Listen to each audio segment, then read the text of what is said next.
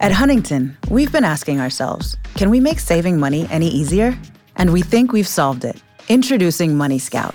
It analyzes your spending habits, income, and expenses to find money not being used in your checking account, then pushes it to savings automatically. Why would a bank do that? Just to help people thrive. That's how we reinvent banking. Huntington, welcome. Subject to eligibility, terms, conditions, and account agreements. Learn more and enroll at huntington.com/moneyscout. There are so many reasons not to skip breakfast. So many savory, mouth-watering, tasty, delicious beyond all belief reasons. Actually, that last one was pretty convincing. Stop by for a McDonald's breakfast. Mix and match a sausage biscuit, sausage McMuffin, sausage burrito, or hash browns, any two for just $2. Price and participation may vary, cannot be combined with combo meal.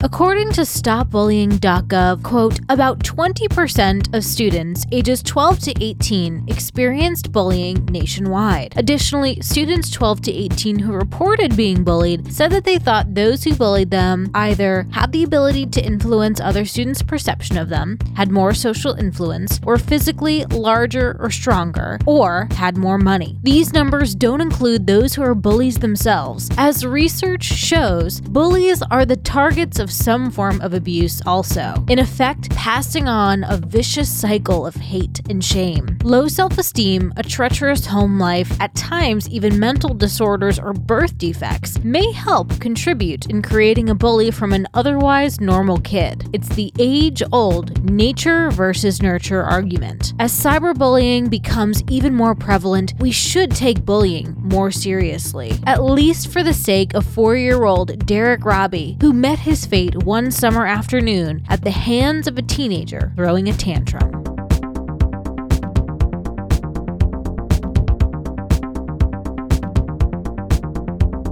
All right, welcome guys. If you're new here and this is your first time, I put all my sources for tonight's episode on talkmurder.com. You can click the blog post that is number 218. That is the episode tonight. So, and I'll put a link in the show notes below. So you just click that and go and see the photos for tonight's story. All right. So tonight we are dedicating a shot to one of our YouTuber fans, YouTuber from Ireland. Does she also listen to us regularly or just on YouTube? Yeah, she's a regular listener. Cool. And she sends us love from Ireland. Thank you, White Rabbit. Thank you for the love from the homeland. What county are you from? So I told her that I would dedicate tonight's shot to her. So that's what we're doing. All right. Take it away, Jen. Surprise shot. Surprise shots. We don't know what they are because they're a surprise. Methinks it's tequila in the margarita mix. It was a little margarita shooter. Nice. I liked that, actually. That was a good pre-made. And tonight is a story that you probably haven't heard and or you haven't heard anyone else do. Probably because it's really tragic and depressing. Well, okay. We'll make it through. Guys, I'm going to need your thoughts and prayers for the next 40 days because I gave up beer for Lent. So if this is sad and depressing, I'm going to have to do something else. Maybe some wine. I don't know. Yeah, let's not fret, guys. She didn't give up hard liquor or wine. Just beer. So fear not. But that is a tough challenge. I know how much you love your beer, Jen. All right, so tonight we are going to New York. And we're going to Savannah, which is a village in Steuben County in New York. Population 827. You don't really think about New York as having that small of a population. The population was 827 at the 2010 census, which the story tonight had, 847? It's a small town. It had 974 in 1993. So I don't know where that 100 and something people went, but they're not there anymore. So this village is right above the Pennsylvania border in mid-state New York, southern mid-state New York, a very small village. And also, before we start, I want to say thank you so much for all you people that subscribe to the new podcast that I'm producing called Among the Dirt and Trees. I don't know if you've listened to the last episode of that, but Brianne, the host, she talks about how you can enter to win all this camping gear. She's calling the promotion the Surviving Nature giveaway. And I think it's like $300 something worth of camping gear bundled up into that. It's a pretty nice deal. It's a really nice deal. There's an Osprey, I think that's how you say it, Osprey day pack, the camper day pack. There's some sort of Camelback. Well, it's not a Camelback. It's like some Camel bottle or whatever. There's like some other camping stuff in there to get you going, like carabiners and stuff like that. But it's the essential stuff that you might need to survive in the woods. So if you want to check out that contest, go and listen to Among the Dirt and Trees podcast. The last episode that was put out, I believe that was episode 4. Brianne talks about the giveaway at the very end of the episode, and you can go and sign up for that. And you got a really good chance of winning that because you can do multiple entries. Love it. All right, so tonight we are going to Tuesday, August 3rd, 1993.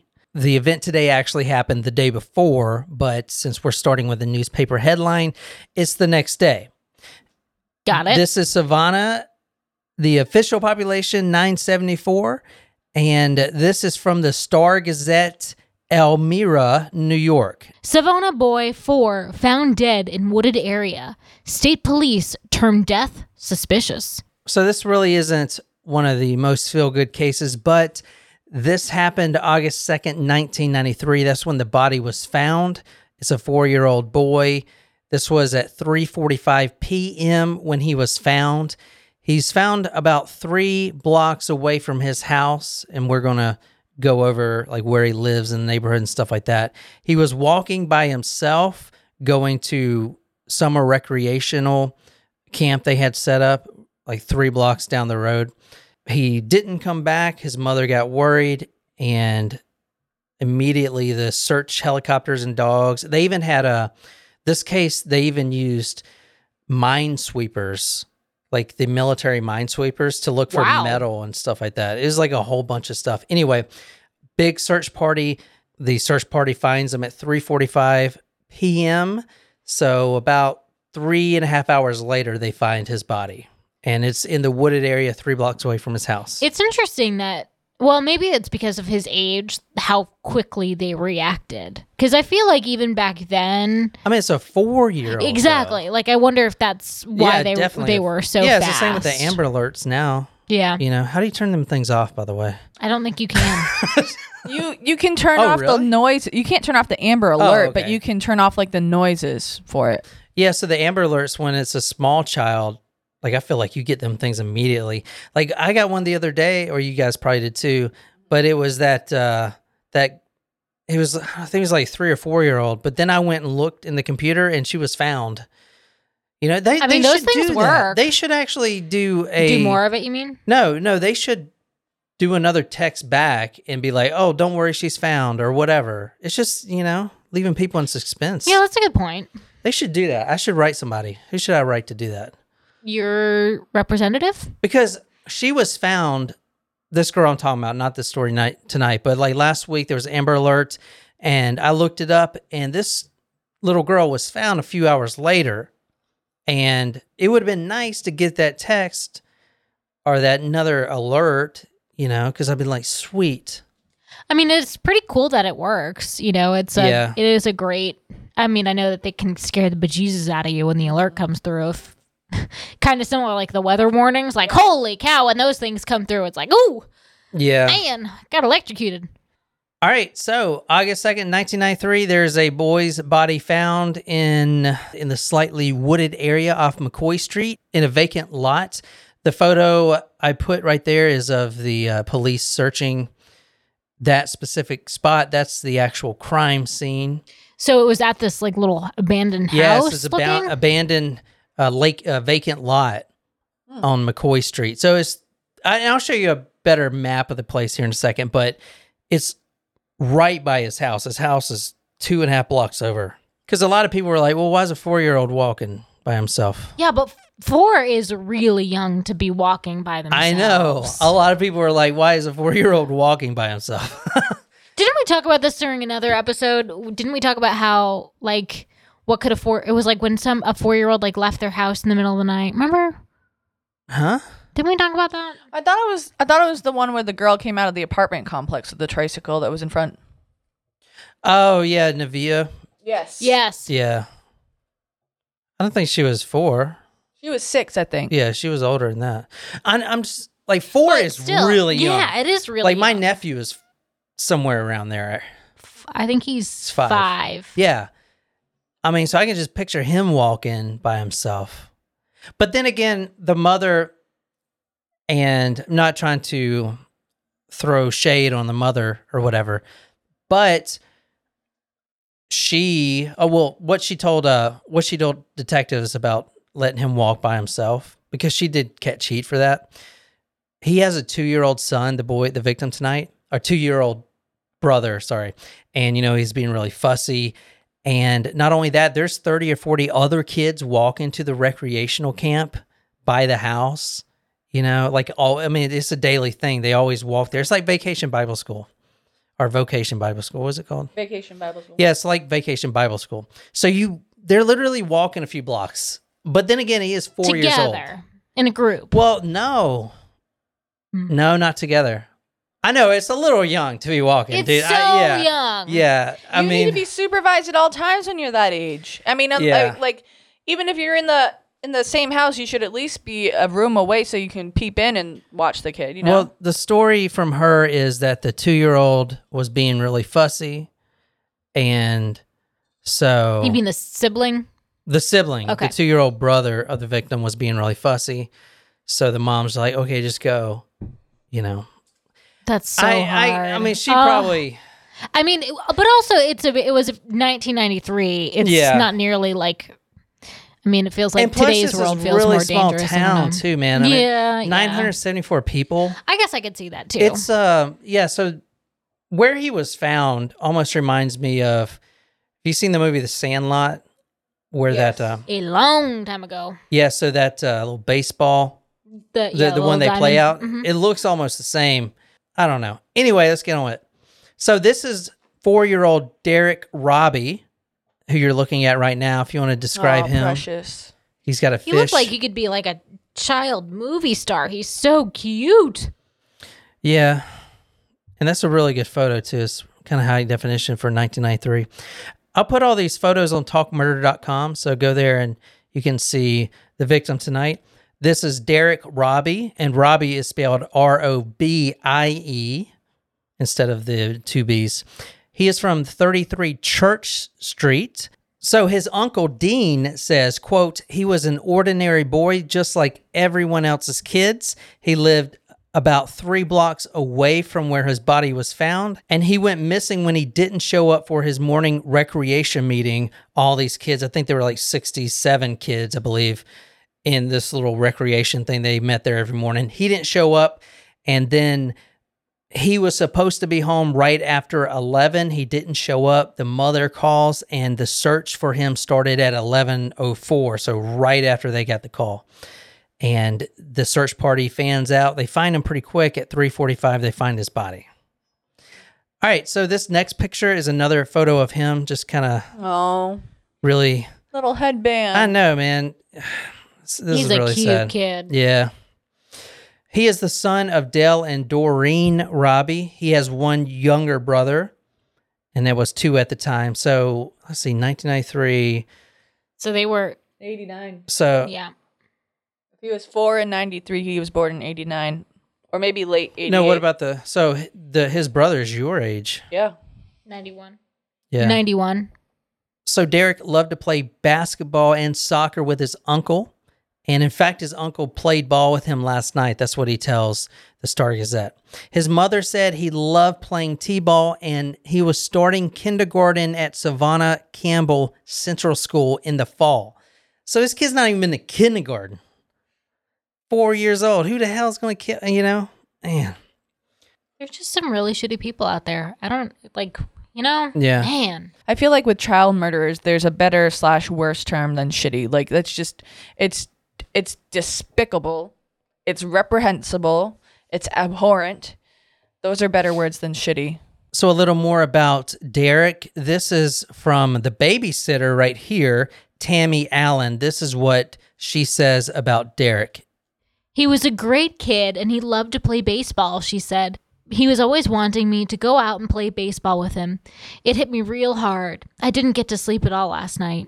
They didn't find the killer until 7 days later. And one of the things about this case is it's such a small town. I know like every crime story we go through, at least I see this all the time, where everyone goes out and they buy locks and they start locking their door and the parents are not letting their kids leave. But 974 people, that's really small. So it's like either You know there what I'm was a saying? total random drifter who happened to be passing through the town, which is unlikely, or it was One of their own. one of their own who Which is like was ballsy. familiar with Yeah. the kid, maybe. Because out of 974 people, that's, I oof. mean, that's smaller than the high school I work at. That's what I'm saying.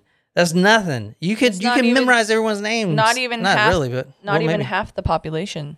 So you could like do, you know how certain crimes that we've covered, I think the what's the one with the bridge? The we were just talking about them too, Libby and Delphi Bridge. yeah, thank you. Didn't they like swab everybody in the town or something like that, or they were making like in this type of case you could do that. Yeah, You but know? you can't do a dragnet and then make people give their DNA. That's another thing that makes our system so beautiful is they can't just come and force you to give your DNA or whatever, unless Unless you're a suspect. No, not even a suspect. If you're a suspect, you don't have to give them your DNA. Now, if they invite you in for a smoke and a coffee, you better take the cigarette butt and the cup because they'll just get the DNA off that. Ah. Yeah, but they can't actually force you to give DNA Okay, unless okay. they get a court order signed by a judge. And that is only for remember Ted Bundy? They actually drug his ass to the dentist Yes, to I get his remember. teeth molded. So that they forced him to do that. There was a judge that says you will get this done. Because of the teeth imprints. Yeah, because he has such a Yeah, unique yeah. bite. Look at you. I forgot about all this. Yeah, so they can't force you unless. So if they do a dragnet, yeah, it's suspicious as hell. If someone's like, "No, I don't want to," but honestly, I would say that I don't want to. That's my right. But then again, I wouldn't. If they're looking at me, then they're turned ass backwards anyway, kind of shit. You know what I'm saying? Anyway. All right, so Derek's 9-year-old friend and neighbor across the street says this about him. He says, quote, Derek wouldn't run off like that. And then he says, quote, I'm not going out of my yard for a couple of years until I learn how to fight, end quote. I never heard that before. He's a 9-year-old kid. He's saying he's scared to go out of his house until he learns how to fight. It's kind of Yeah. sad. So let's talk about the cause of death. Head injuries from a blunt instrument.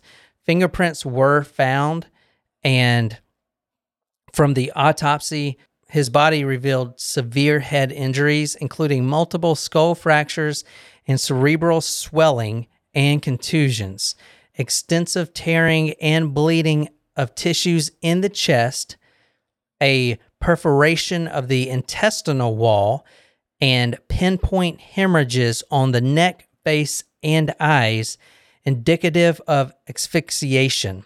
The cause of death was actually determined to be blunt trauma to the head, but also paired with asphyxiation. So both, I don't think they can make an exact, okay, he Like died cause, from the yeah. head, or because it was so close together. What do you make of the intestines thing? What happened with it? Yeah, I'll read that again. Perforation of the intestinal wall and pinpoint hemorrhages to the neck. So perforation is a hole that is bored into his body using something. So, So some stabbing as well, perhaps? but not. Oh, it's Well, he no. was impaled with something. Maybe he fell on a sharp rock. Yeah, we're going to talk about that. All right, so what you're reading now is from the Star Gazette, August 10th, 1993, if you want to read these two headlines for me. Teen admits he killed 4-year-old Savona boy. 13-year-old boy charged with second-degree murder. So Is he now the youngest? How old was the Call Me No. God one? The youngest killer yeah, we've talked about. that kid was 13. No, he was 15. So this is now the youngest killer that We've talked about. The youngest killer I've heard of was 9. Wow. But yeah, I don't know if it's the youngest we talked about. So 13-year-old boy charged with second-degree murder. Meaning there was no intent. Yeah, I think they were charging him with second-degree murder because he was 13-year-old. Mm-hmm. But anyway, let me talk about exactly what happened. 7 days after they find Derek's body, a local teen who is well known confesses after his own family pokes holes in his testimonial about what happened that day. This kid was going to the recreational camp too. In fact, he was already there and he got kicked out for the day for causing a disturbance. So he is on his way back to his place from the recreation. And he's upset about what happened during the Yeah, day. he's pretty upset about it because he got kicked out for that day. He was causing a disturbance.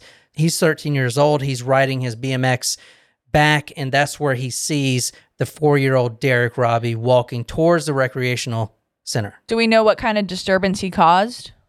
No, I couldn't find that exactly.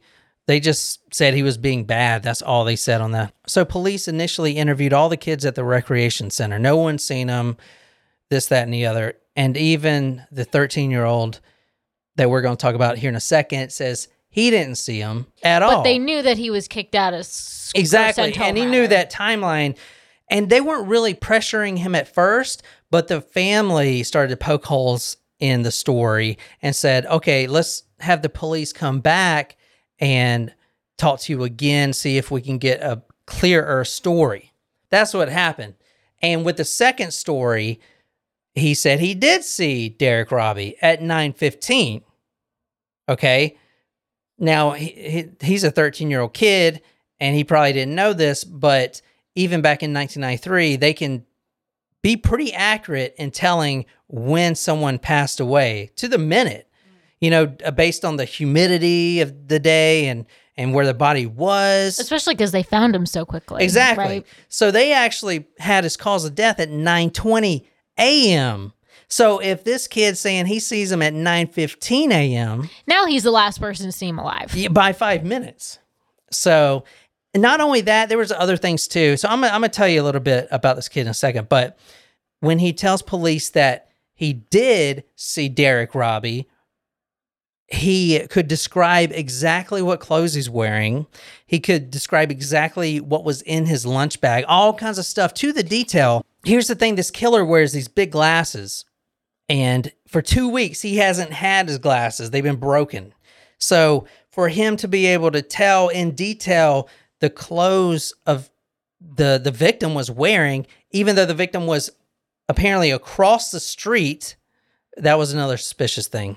Well, you can only know that if you're right up front in person. And how many kids' outfits are you really going to memorize? If you're just someone's walking across the street, you're not going to be able to remember what they were really wearing in detail. So there's a little bit about the kid. His name is Eric Smith. And if you want to read this is from the Star Gazette. There's 2 conflicting sides I saw here. One says he's this bully and he picks on everyone. The other one is the opposite view, that he's a really good kid. He smiles a lot. He's funny. He's nice, kind, but he does get picked on. He is bullied himself. So there's 2 kind of sides with this case. And we're going to talk about that in here in a second, but this is from the Star Gazette. He was a really sweet kid, but there was just something about him that wasn't right, said Sarah Farnsworth, a 20-year-old recreation program counselor who knew Smith since he was in kindergarten. Friends and neighbors said Smith was hyperactive, had a bad temper, and was quick to fight. Smith had flunked the 4th grade and hung around with younger students. He had a reputation as a tough guy and would bully younger children, said Roy Elliott, 40, whose son was Smith's friend. I'll show you the picture of him now. He's still alive. He looks exactly like... he's around our age. Seth Green. No, he'd be around your No, age. Seth Green, the redhead. Yeah! He does look like Seth Green now. I'll show you a picture here in a second. But, so this is Eric Smith. He is think he's my age He's now. a ginge. He is a ginger, yeah. He's got big, wiry glasses. Yeah, they're like drugstore glasses. Yeah, they're wire rim glasses held together by tape. He looks even younger than 13 in this. Yeah, well, Don't you think? Well, in this picture, he may be 14 because he was 14 when he got tried. But this happened when he was 13. He looks to me he looks like he's like 8 or 9 years old. I don't know. Maybe I'm just bad at that. So I'll put this photo on talkmurder.com. He is a redhead, very redheaded, a galaxy of freckles on his face. I mean, a lot of, that's usual. Yeah. But he's got these big wire glasses. And, I mean, he looks like They're like almost aviator shaped glasses, Yeah. I mean, he doesn't look like an evil kid. No, At all. I would not have expected He doesn't look like a that at bully all. either. No. I mean, he almost looks like the kid off the Christmas Story. Yeah, or Jonathan Lipnicki. but Yeah, I with don't red know hair. who that is. Who's that? Stuart Little. He was in Stuart Little. Yeah. Yeah. So if you look at this guy now, I mean, obviously the photo here is of him frowning and stuff, but he doesn't really look like a bully. And he got made fun of. In fact, he was bullied because the 'Cause shape he was of a his ginger. well, that too, and the shape of his ears. Plus, he didn't know who his biological dad was. That kind of thing, At least I have a dad, kind of shit. I hate that kids are so mean about that stuff. I know he killed a child too, but man. Yeah. All right. So Eric Smith, he is redhead, like I said. In school, he played the trombone. He dreamed of playing in a country western band, but I don't know. No, he loved Garth Brooks. I'm more of an Alan I Jackson was going to fan. say, who was it that you were in the fan club for? All right. So he dreamed of playing in a country western band. He was a baseball player and he rode his BMX everywhere. I did see some accounts of him bullying. I saw a lot of accounts of that actually. And I also saw a lot of accounts saying that he was a great kid, a normal kid. And he was held back. If you want to read this is from the Daily News, 16th of August. Before Eric Smith was charged with second-degree murder, there was nothing very extraordinary about him. Residents paint contradictory pictures, alternatively describing him as a victim of children's taunts and a bully, a show-off and a withdrawn loner, a poor student who flunked the 4th grade, a lackluster ball player and a talented drummer who loved Garth Brooks. Eric smoked and swore and flirted. Mostly people remember seeing him ride his BMX bike alone. If there was anything extraordinary about Eric, it was his fiery red hair and the forest of freckles that blanketed his cherubic face. With an intense stare behind wire-framed glasses held together with tape, he looked more like a child chess prodigy than a child murderer. Yeah, I mean, this the That's guy. a great way to describe He what he does looks not. like. Yeah. So obviously the police didn't suspect him at first. They didn't suspect any of the kids really. No, you would think I that mean, if a yeah. child doesn't usually hurt. They hurt another child, but who's going to kill another Yeah. child? I mean, I have a question though, but if Derek had points of asphyxiation on his neck and like the hemorrhages, can they kind of measure like the size of the hands? What do you mean? No, Like- he admitted to doing this. I think Jen's saying did when they were investigating? Oh, it, when they were could they investigating? tell it was like someone smaller versus a big person? They knew that it was. Well, they knew that it was a kid that did this because one of the main reasons they went down that road is this. Even in 1993, and I remember being told this all the time, like don't get in cars with strangers, don't talk to strangers. McGruff, the crime dog. So if you're walking only 3 blocks away, you're not going to deviate off your path unless you know someone who invites you somewhere. You're not just... this is in the middle of the day. Now, these 4 blocks, the 3 blocks he walked, there's houses on both sides of the street. So if a guy in a van just runs up and carries his boy to the park, the baseball park where he was murdered, like that just doesn't add up. No one's going to do that.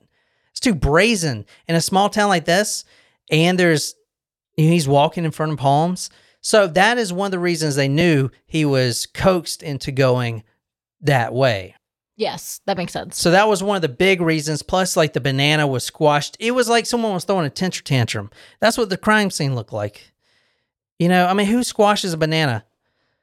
Yeah, stuff like that. Yeah, you know, it's an odd detail. Yeah. And plus, I'll tell you, he didn't get killed with like a knife or a gun. I mean, he got killed with a rock. And that is usually of kids' doings, you know. Maddie's believes nature is beautiful, majestic, serene. But human nature is inventive, intrepid, reckless. Nature says, look how many colors I can fit in a sunset.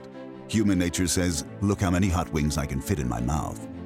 But human nature needs nature. That's why there's Maddie's all-natural acid and indigestion relief, a drug-free remedy for human nature, available at Walmart, CVS, Walgreens, and Amazon. These statements have not been evaluated by the Food and Drug Administration. This product is not intended to diagnose, treat, cure, or prevent any disease. There are so many reasons not to skip breakfast. So many savory, mouth-watering, tasty, delicious beyond all belief reasons. Actually, that last one was pretty convincing.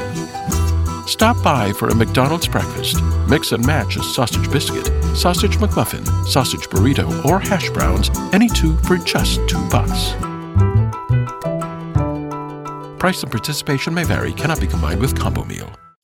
So anyway, a little bit more about how he got caught. So when he's talking to police, they question him about not being able to see and how he can tell so much detail after the fact. Did they give him an eye test during his... They give him an impromptu eye test. But he says, quote, "You think I killed him, don't you?" The police responds no. And then Eric Smith, the 13-year-old, says, quote, "I'm not the type of person that would kill, hurt, or sexually molest anyone," end quote. That's what he said. Well, that's an interesting little detail at the end. Yeah. That wasn't previously released. Yeah. Wait, so was the child sexually Yeah, touched? I was going to get to that later, but I'll get to that now. So the autopsy, severe head injuries, multiple skull fractures, cerebral swelling. He also had, his pants were pulled down and there was a tree limb, pretty large tree limb, stuck inside of his anus. And that is the sign of... That child was being molested. No. Right? No? No, it's not molestation. It's like a sign of a dominant. You know what I'm saying? Yeah. Yep. It's a sign of a bully kind of thing. Does that make sense? Wow, that is aggressive though for such a...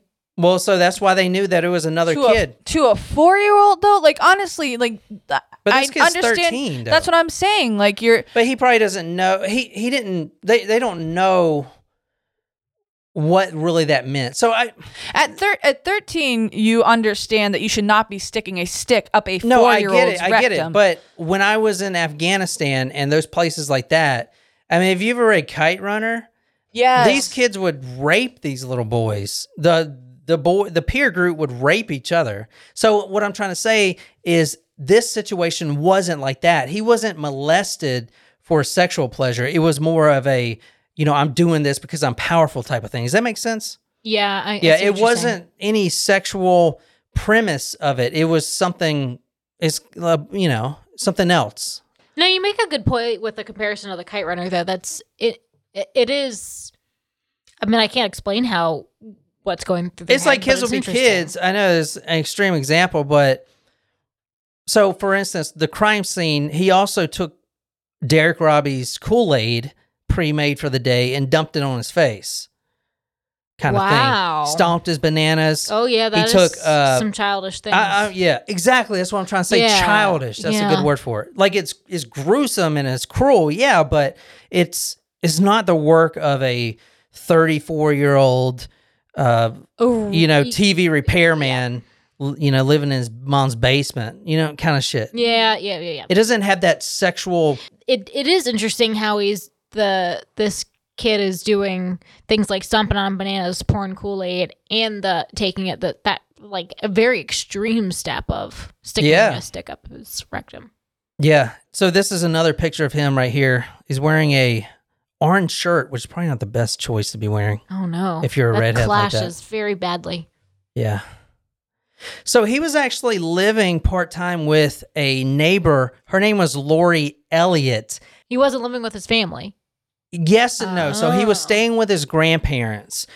His real father, left, and he's a few towns over, didn't pay child support. His stepdad was very abusive. the sister came out later and said she was molested by her stepdad and that he was as well, but he has always denied that from what I've seen. Which is interesting. That's so kind of... he most likely, I mean, let's be honest, may have been. Well, that's what I was initially thinking when you mentioned the stick, was that maybe like he was being dominant because he was abused himself. Yeah. That would make sense. Yeah, so that's probably what happened. He was definitely being verbally abused. I mean, obviously this guy, he's dead now, the stepfather, but he's not going to be like, no, I was kicking the shit out of him. Who's going to do that? So anyway, he started living with Lori Elliott. She says, quote, I sort of took him in. He didn't have very many friends. I felt sorry for him. He was really withdrawn, end quote.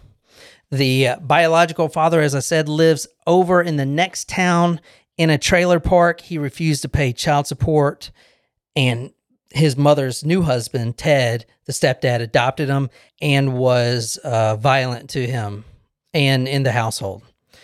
So here's some more about his personality. If you want to read this is from the Press and Sun Bulletin, September 12th, 1993. Even though the old man considered Eric his friend, Eric killed LeBaron's Siamese cat, Sam, about 4 years ago, choking it with a garden hose clamp, LeBaron said. I took a long time to forgive him, he said. So he is harming animals before he's doing this. So I'm going to kind of go through what happened according to the final confession by Eric Smith. So this was August 2nd, 1993, when 4-year-old Derek Robbie, carrying his bag lunch, walks to the recreational program. Only minutes later, and this is on McCoy Street, near that baseball park, the Eric Smith, who was riding his bicycle, calls out, quote, hey, kid, prompting Derek to turn around. And at this point, Eric Smith admits to the police, and this is his own words, he says, quote, I knew I wanted to take him someplace and hurt him, end quote. So he knew he wanted to do harm. He knew he didn't wanted to necessarily do harm, premeditate the murder, but... He didn't know he was going to murder, but he knew he wanted to hurt someone. So kind of like a bully. That goes with the bully theory. The whole time he's walking him to his eventual death spot, he is reassuring him, it's okay, everything's going to be okay, we're just going to go over here and I want to show you something type of thing. That's kind of disturbing too. So what I'm reading now is from Eric Smith's appeal.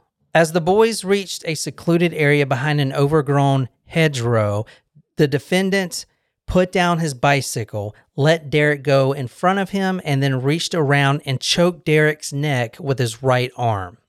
Derek dropped his lunch bag and kicked his feet and swung his fist in an attempt to get away. The defendant, Eric Smith, started to release Derek in order to readjust his grip and choke Derek with his hands. But because Derek began to, quote, grasp some air, the defendant, quote, squeezed harder, end quote. After about 30 seconds, Derek no longer made any noise. So defendant, quote, figured he was dead, end quote, and laid him on the ground. When Derek again began gasping for air, defendant dumped Derek's lunch on the ground, picked up a paper napkin, and stuffed it into Derek's mouth. The defendant, so very bully-ish, very childish, Eric Smith then attempted to stuff a plastic sandwich bag in Derek's mouth, but pulled it out when Derek bit his finger. Smith picked up a small rock, knelt over Derek, and struck him with it 3 times on the right side of the head. Picked up a large rock and with both hands threw it 3 times on Derek's head, then picked up another large rock and threw it twice onto Derek's chest and once into his midsection. At this point, Smith took the drink from Derek's lunch and poured it on Derek's face. He then pulled down Derek's pants, took a stick, flipped over Derek's body, and, quote, from him, put the stick up his butt, end quote. Smith flipped over the body again, dragged it several feet to a rock pile, and left the area on his bike. About 5 minutes later, the defendant returned to the scene to check the body because he wanted to, quote, double, triple check to make sure that the victim was dead. I was worried if he wasn't there, he might say something. However, I figured if he's dead, and I believed he was, I won't have to worry about anything, end quote. That's interesting. So he that went is the back. whole play out of the scene. Quick that it happened. Eric Smith was coming home. He got kicked out of recreation. He's mad. Family life sucks for him. He's been held back multiple times, and which I'm going to get into his personality more here in a second. But he was in a rage. Sees the first person he can, 4-year-old Derek Robbie, coaxes him over to the ballpark, chokes him in a kind of like a triangle choke behind his back, and then Robbie tries to get away, and then he throws him on the ground and just kills him. Did he have like temper tantrums a lot? I mean, it's kind of a kid thing, but Yeah, that's a really good question. We're going to get into that right now. He was actually diagnosed with intermittent explosive disorder. It's like a Whoa, I've never heard of that it's before. like having like Have you a done? rage fit kind of it's like a anger outburst, but they're like random. Was he pre-diagnosed with this or after? No, the this was event? after. This was after, before his trial. And Stephen T. Herman, MD, testified that at the time of the crime, defendant was suffering from a mental disease or defect, namely intermittent explosive disorder and dysenthic disorder, which is low-grade depression, that rendered him unable to control his rage and unable to understand or appreciate the nature and consequences of his actions. So tell me why this didn't hold water, that he has this intermittent explosive disorder. Because that would mean that all of a sudden he's raged out and he can't control it. Think about it. So IED, as I'll call it, is very quick. Well, not only that, but I mean, it wasn't like it was random. He was already upset about being kicked out of the camp, perhaps. Like that was already something that was have set him off, and then also his home life. Well, no, I'm talking about like it's kind of like being in psychosis. That's what his defense was saying. He couldn't help it. All of a sudden, he got triggered and stay out of his way. He is the Tasmanian devil. Is it because kept on, in his confession, he was telling the kid, like, it's going to be okay? There you go. So, is he really in this rage fit that's going to just tear the whole world up when he's coaxing young Derek Robbie over there saying, it's all right, everything's going to be okay, just come over, I want to show you.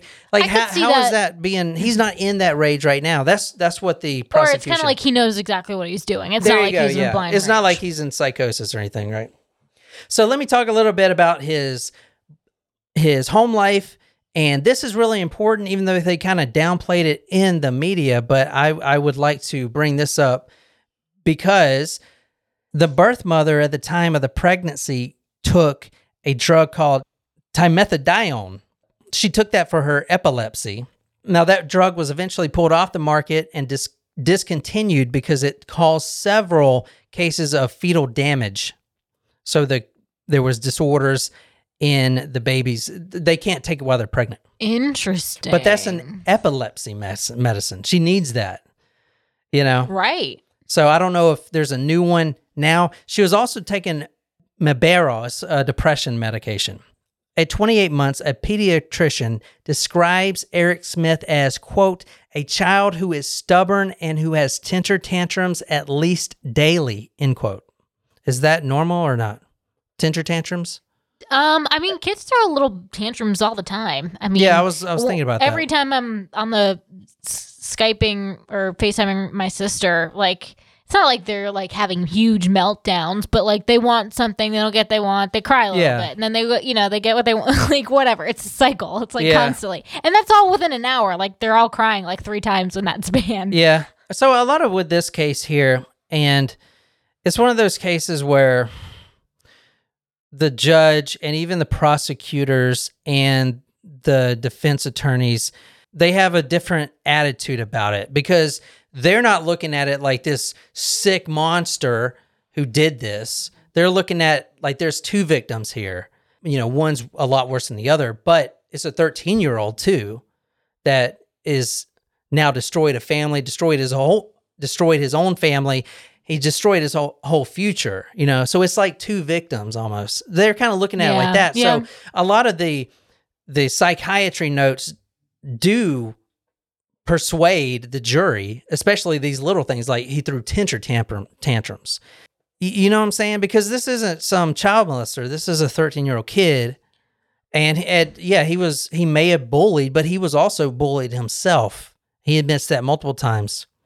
So, you know, I mean, I'm not sticking up for him, but I'm saying the jury and the judge looked at this a little differently. It is hard because he is so young. And we talked about this too recently, Jen, too. Like, at what age do they really understand the finality of what it is that they did?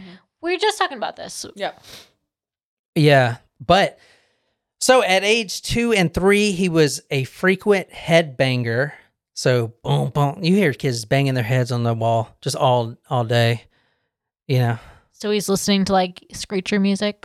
No, not like that. Just like no, he's actually hitting his head against the wall. Yeah. Oh, Like, okay. That's not. I thought you just meant he was listening to Oh music. yeah, and he banged his head repeatedly on the wall. Interesting. Yeah, it's kind Did of he like give himself a concussion? No, but I've seen TBI? I've seen other kids do that too. They just sit there. Honestly, like I'm probably out of bounds saying this, but I think autistic children sometimes have that problem where they just sit there and move their head back and forth. I don't know. But that's, I mean, if he's rattling his brain like that, I mean, that's he's not gonna like cause other things. he's not breaking the wall. He's just but tapping over and over. It's like an OCD thing almost. I've seen this once before somewhere, like in a movie or in a documentary or something. So he also would hold his breath. Now, I used to do this when I was a kid too. When I didn't get something I wanted, I'll be like, I'll just hold my breath until I die, you know? And then breathe through So your I nose feel like a lot instead. of people did That's that. what Maddie did to me the other day. She's like, I can hold my breath for 5 minutes. And then she went, and then I said, oh, really? That's funny. So now we know where she got it from. Yeah. So, I mean, he was doing it like, oh, you're not going to give me what I want. I can't watch TV. I'm going to hold my breath until I pass out kind of thing. I used to do that too. Right, but were you actually breathing through your nose the whole time? No. No. But I would only hold my breath for like 5 seconds as a kid. Anyway, so he developed speech problems, which I had speech problems too. I could not pronounce my R's. So you had a Boston accent? I would say wabbit. I was like, wait, so you're telling me you had a Boston accent when you were a child? No. So you couldn't say ka? Well, maybe you did say ka. That's different. I don't know. So at his initial R's. So he had speech problems, and at the age of 2, he still hadn't reached the normal milestones of being a 2-year-old. You know, he couldn't hardly communicate very well. I mean, I know he's 2, but at 4 years old, he started getting attracted to girls, not like cooties, and I feel like this may be a home thing too. He's seeing this at home. His dad wasn't around, his stepdad. Obviously, there's domestic issues, even though they denied it. I mean, come on. One of the newspapers, and this is kind of messed up, but they described the home, his home, Eric Smith's, and it was like a 2-story house, lime green paint chipping off, and a washing machine on the front porch. I was like, dude, that's why'd you throw that in there? And kind of like they would describe my house right now as a ranch, a brick ranch with red shutters, and then slightly off the side of the property line are some junky old sofas that the neighbor seemingly has thrown there. Yeah. To make it look like it's Jen's and not their own. That's totally what they're doing. He got attracted to girls at 4 years old. By the age of 9, he was a, quote, heavy smoker. Age of 9? Damn. 9 years old. I don't know. We used to have the candy cigarettes. Yeah. But I wouldn't smoke a cigarette at 9 years old. I've never smoked a cigarette. I mean, maybe a joint, but Oh my God. 9.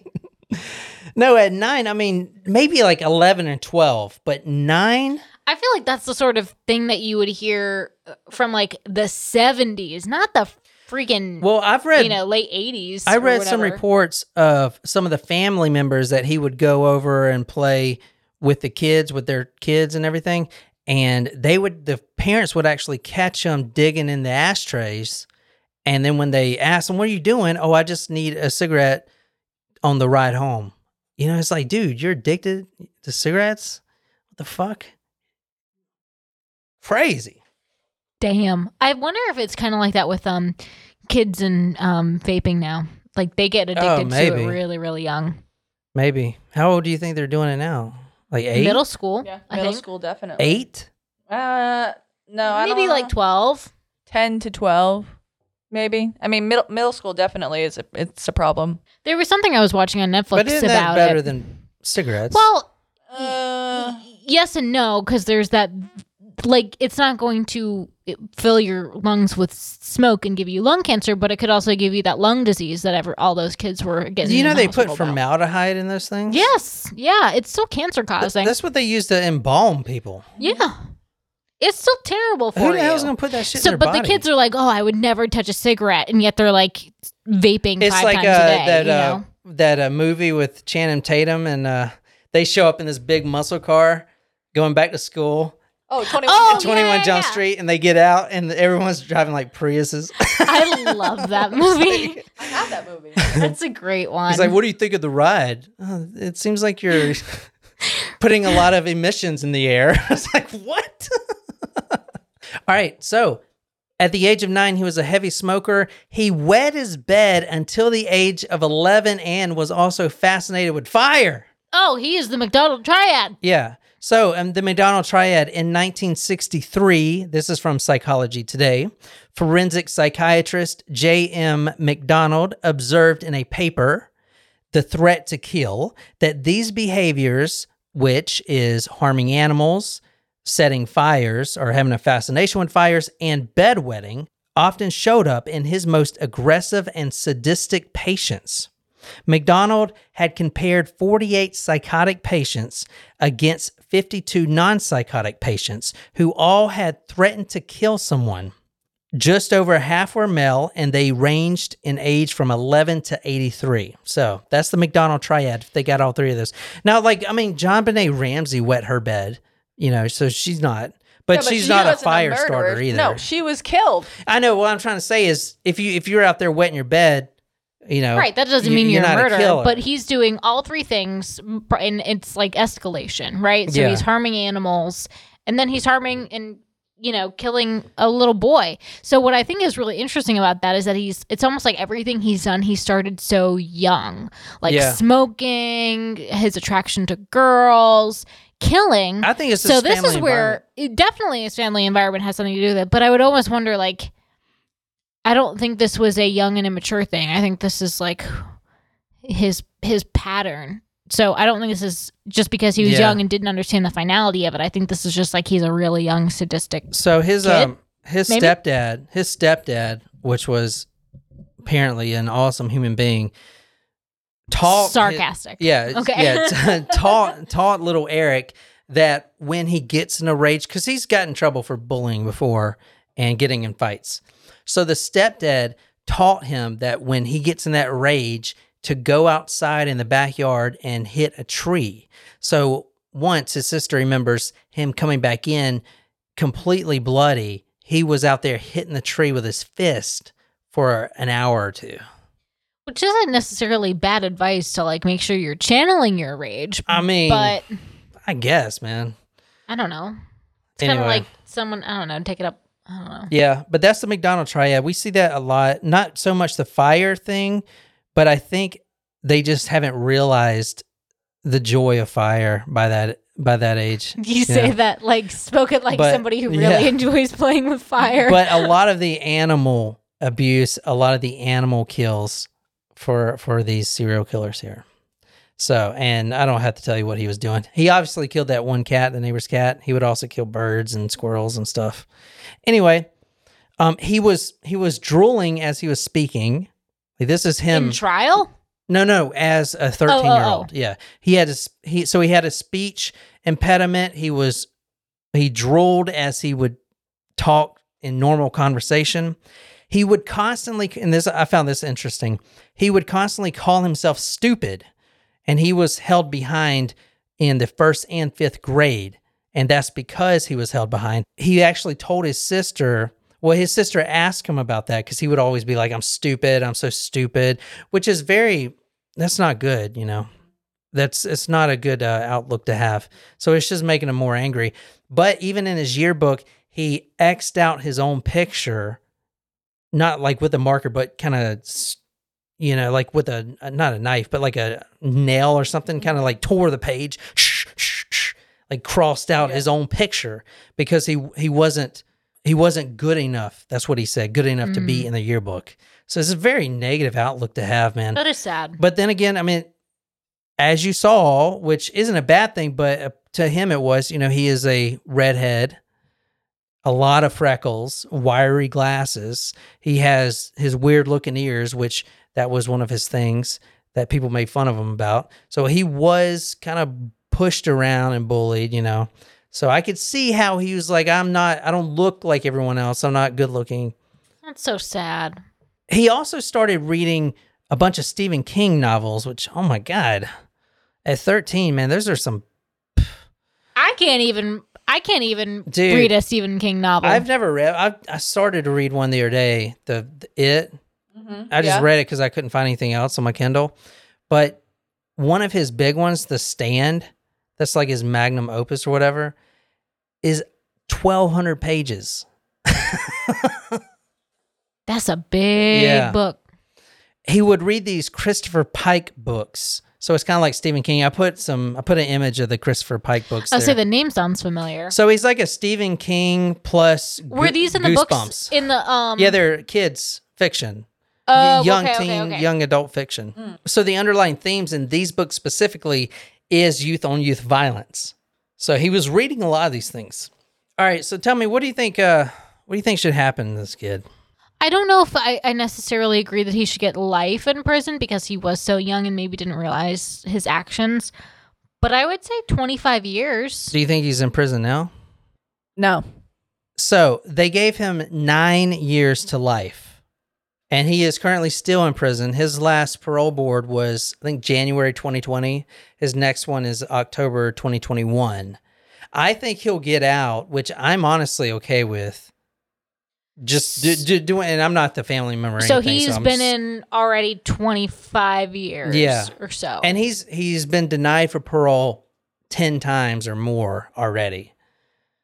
He's been trying to get parole for a long time. Maybe I don't know. That's hard. So think about like his developmental years. Yeah. He's spending in prison. That's a hard transition too. I mean, not that he shouldn't be out, but well, yeah, but all right, let me go through the parole hearing a little bit. And so this is some of the transcripts. He said he initially wanted to go and file for parole, but he, quote, wasn't ready. That's what his own words were. Obviously, I don't think he's a monster, and he's like, shit, I ruined my life and I killed this kid. He feels a lot of guilt, you can tell.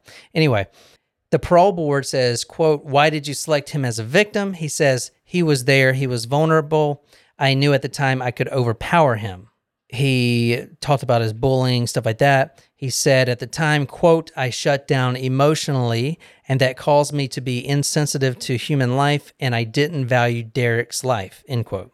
He says he now realizes the pain that he's caused everyone in the family. Quote, I realized I took a little boy who deserved to live, end quote. Had you planned this in advance to attack him, not him specifically? So I think that's why they gave him second-degree murder, because it was premeditated. Well, I don't think it was premeditated, but he was a random victim. If it was another boy walking by, he would have killed the other boy walking by. Yeah, so he says, quote, at the time I started shutting down emotionally, I would think in my head the individuals in school who were picking on me and stuff as I was shutting down in my own head. I told myself that when I get older and I could defend myself, I'm going to beat you up or do some physical violence to you because that's how I felt. And that helped me shut down to where I devalued life as a whole, end quote. When asked if he's going to return to Savannah, if he gets let out, he says, obviously not. Due to the fact that it's the same town that I committed my crime, I would probably go to a shelter or halfway house, end quote.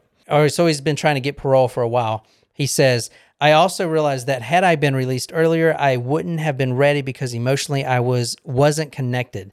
So having been denied parole 5 previous times, now this is a few years back, he's been denied like 12 times. I'm not opposed to that because I realized that I wasn't ready. Don't think I am going to be a hindrance upon release. I value my life and I value Derek Robbie's life even though I took it. I understand the weight behind the pain that I've caused, and that's caused me to know with certainty that I don't want to hurt anybody and I want to give back, end quote. So he wants to be a forensic psychiatrist when he gets out. I wonder if he is ever let out, if he would be considered a sex offender. No, I don't think so. It wasn't a sexual crime. He wasn't, like, that was not one of his charges. Yeah, it wasn't his charge. He only got charged for second-degree murder. I mean, only. That's like, And that's one of the things, too, because if it was a child molester that did this, they would have charged him with everything. Freaking driving to... I mean, they want to get him with everything, but this case, they probably could have charged him with a lot more, but they didn't. He says he has remorse. What I'm reading now is the Star Gazette from July 2nd, 2006. It says, I have remorse. If you want to read this. In the hearing transcript, Smith expresses interest in becoming a forensic psychologist. The only thing I can do for myself and for other people is to get to have an opportunity to help others not commit crimes, Smith told the parole board. There's nothing I can really say to diminish it, Smith said. I know it was a serious crime. I've taken responsibility for it. I wish I had never committed this crime. I do regret it. I have remorse for the victim and the victim's family. So he's still in parole. I think he may get it. I mean, I definitely want to... I'm surprised he hasn't at this point, actually, a little bit, since it's already been like 25 years. Yeah. Which it kind of pissed me off. I mean, it was 9 to life. Like, why would he even go 9? Like, were you really going to let him out at 9 years? He would have been like 21 or something. Like, were you really going to let him out? I don't think so. Hey, I had a question, and I want you guys to answer this on talkmurder.com on the blog, because I really want to know. A 4-year-old gets murdered. 7 days go by before they find out it's a teenager that killed the boy. Does it make you feel better that it's a teenager or worse? For instance, for me, it's almost like it's almost better that a teenager killed him, because a child molester or someone like that. Does that sound bad? I don't mean it to sound bad, but... Well, I think I kind of agree with you. It's almost like the killer maybe didn't even know what he was doing. It was almost, not that he knew what he was doing, but maybe didn't really understand the finality of it, whereas like an adult doing that to a child feels even more evil. It just feels more evil and dirty, right? Yeah. I think, too, it would depend on the circumstances of the death. Yeah. So, yeah, I mean... I've been to countries where, kids are brutal here too, but like in Afghanistan, these kids are raping each other. And I don't think it's a sexual thing over there. It's some power thing too. It's like a bully. I'm not a bully, so I don't know. I guess whatever power you bullies get, what you feel. Putting a stick up someone's, quote, butt, like he said, that's extremely degrading. And I feel like you're really kicking someone when they're down. You know what I'm saying? It's a good way of putting it. You're really trying to just lift yourself up by putting that person down. It's almost further. Like you're trying to embarrass the person in the worst and most shameful way. Yeah. I don't know. This whole case kind of seemed really childish. And obviously the reason I want to cover it is because it was a 13-year-old and, I'm trying to figure out why he did it, but he never said why he did it. I don't think he knows why he did it. I think he was a product of his environment, man. I think he wasn't even living full time with his freaking parents. The dad didn't pay child support. The mother has a step boyfriend or step husband that's beating him. He's spending most of his time at someone else's house, kind of like a stray. You know what I'm saying? It is one of the very few times where nature versus nurture and all that stuff. And I think there was that one case that we just did did a couple months ago, where it was like the one time where the kid had a great childhood upbringing. Remember that? What was it? That's a lot of cases. I know. Well, I feel like a lot of times we hear about the abuse that like killers come from really terrible upbringing. So I think it shows what you do and say and how you treat your kids matters. It does. Yeah. But anyway, that's this tragic story of little 4-year-old Derek Robbie. If you want to see those photos and what he looks like now, go to talkmurder.com. It's episode 218. And thank you guys for listening, Talk Murder to me. If you guys don't know, we put out episodes every Tuesdays and Fridays. These Friday episodes are a little less dense. I don't research them as much, and I pull a lot of it from old newspapers. But the Tuesday stories are pretty well researched, and they're all accurate. It's just they're all well researched. Don't sell yourself short. But that is the story of Eric Smith and the murder of 4-year-old Derek Robbie, and hope you guys enjoyed that. Anyway, my name is John. Until next time, good night, you lovely, lovely people.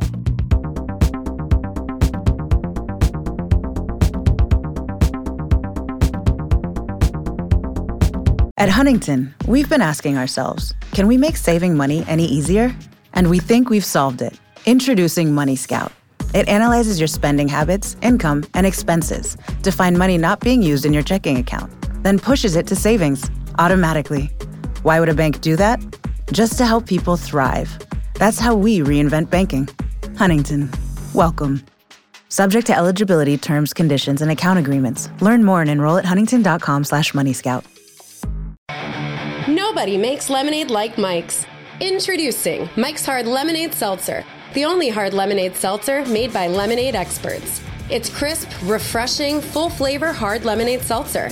100 calories, 1 gram of sugar, and gluten-free. The 12-can variety pack includes 4 refreshing flavors: lemon, strawberry, mango, and pineapple. Nobody makes lemonade like Mike's. Please drink responsibly. Hard seltzer with flavors. Mike's Hard Lemonade Company, Chicago, Illinois.